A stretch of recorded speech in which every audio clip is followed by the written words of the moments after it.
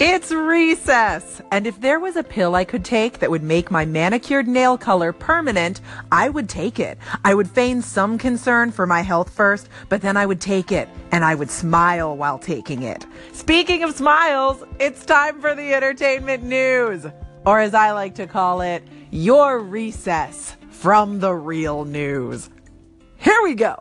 Kim and Kanye West have named their new baby, and I could give you 100 guesses and you wouldn't guess what it is. So instead I'll just tell you. The new baby's name is Chicago West. Chai for short, or Shy for short. I don't know the correct pronunciation because I'm from the West Coast and I plan to name my baby Disneyland. Disneyland Harewood Brown. It started as a joke, but I like it now. Selena Gomez fans are putting a lot of internet pressure on her to apologize for working with Woody Allen in the upcoming film A Rainy Day in New York. While I understand this impulse, and I would love it if everyone agrees not to work with Woody Allen anymore ever, I really must insist that we also ask for an apology from Justin Timberlake, who is also in a Woody Allen film, and he's a bigger star, and he's been famous longer, but he seems to always get away with everything, because there's always a woman of color who will take the heat for him. There, I said it. Hashtag Nipplegate, hashtag never forget.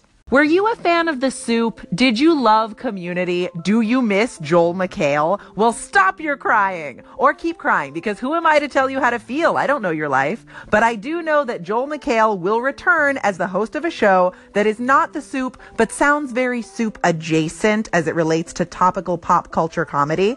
It's coming to Netflix February 18th, and we should all try to get used to Netflix talk shows, because they are becoming a thing. Netflix finally caught on that without topical content, their streaming platform will always feel a little bit cold and distant and dead, like a wax figure or a taxidermy bear or a sex robot that can never really love you. Never. A Game of Thrones themed ice hotel has opened in Finland. The hotel will be open until April of this year, and it is suggested that guests only stay for one night because it's below 0 degrees in there. So I guess this is a great place to go if your dream is to freeze to death in the arms of your sex robot. It is the 20th anniversary of the premiere of Dawson's Creek. The first episode of the series aired 20 years ago in 1998, and that's probably for the best. The late 90s was a good environment for that show because Twitter would have torn through it like a paper shredder through incriminating tax information. I don't want to wait. It's going to be in our head. Let's just have it in our head together. Take care, you guys. I'm Olivia Harewood, and I will catch you next time. Until then, recess adjourned.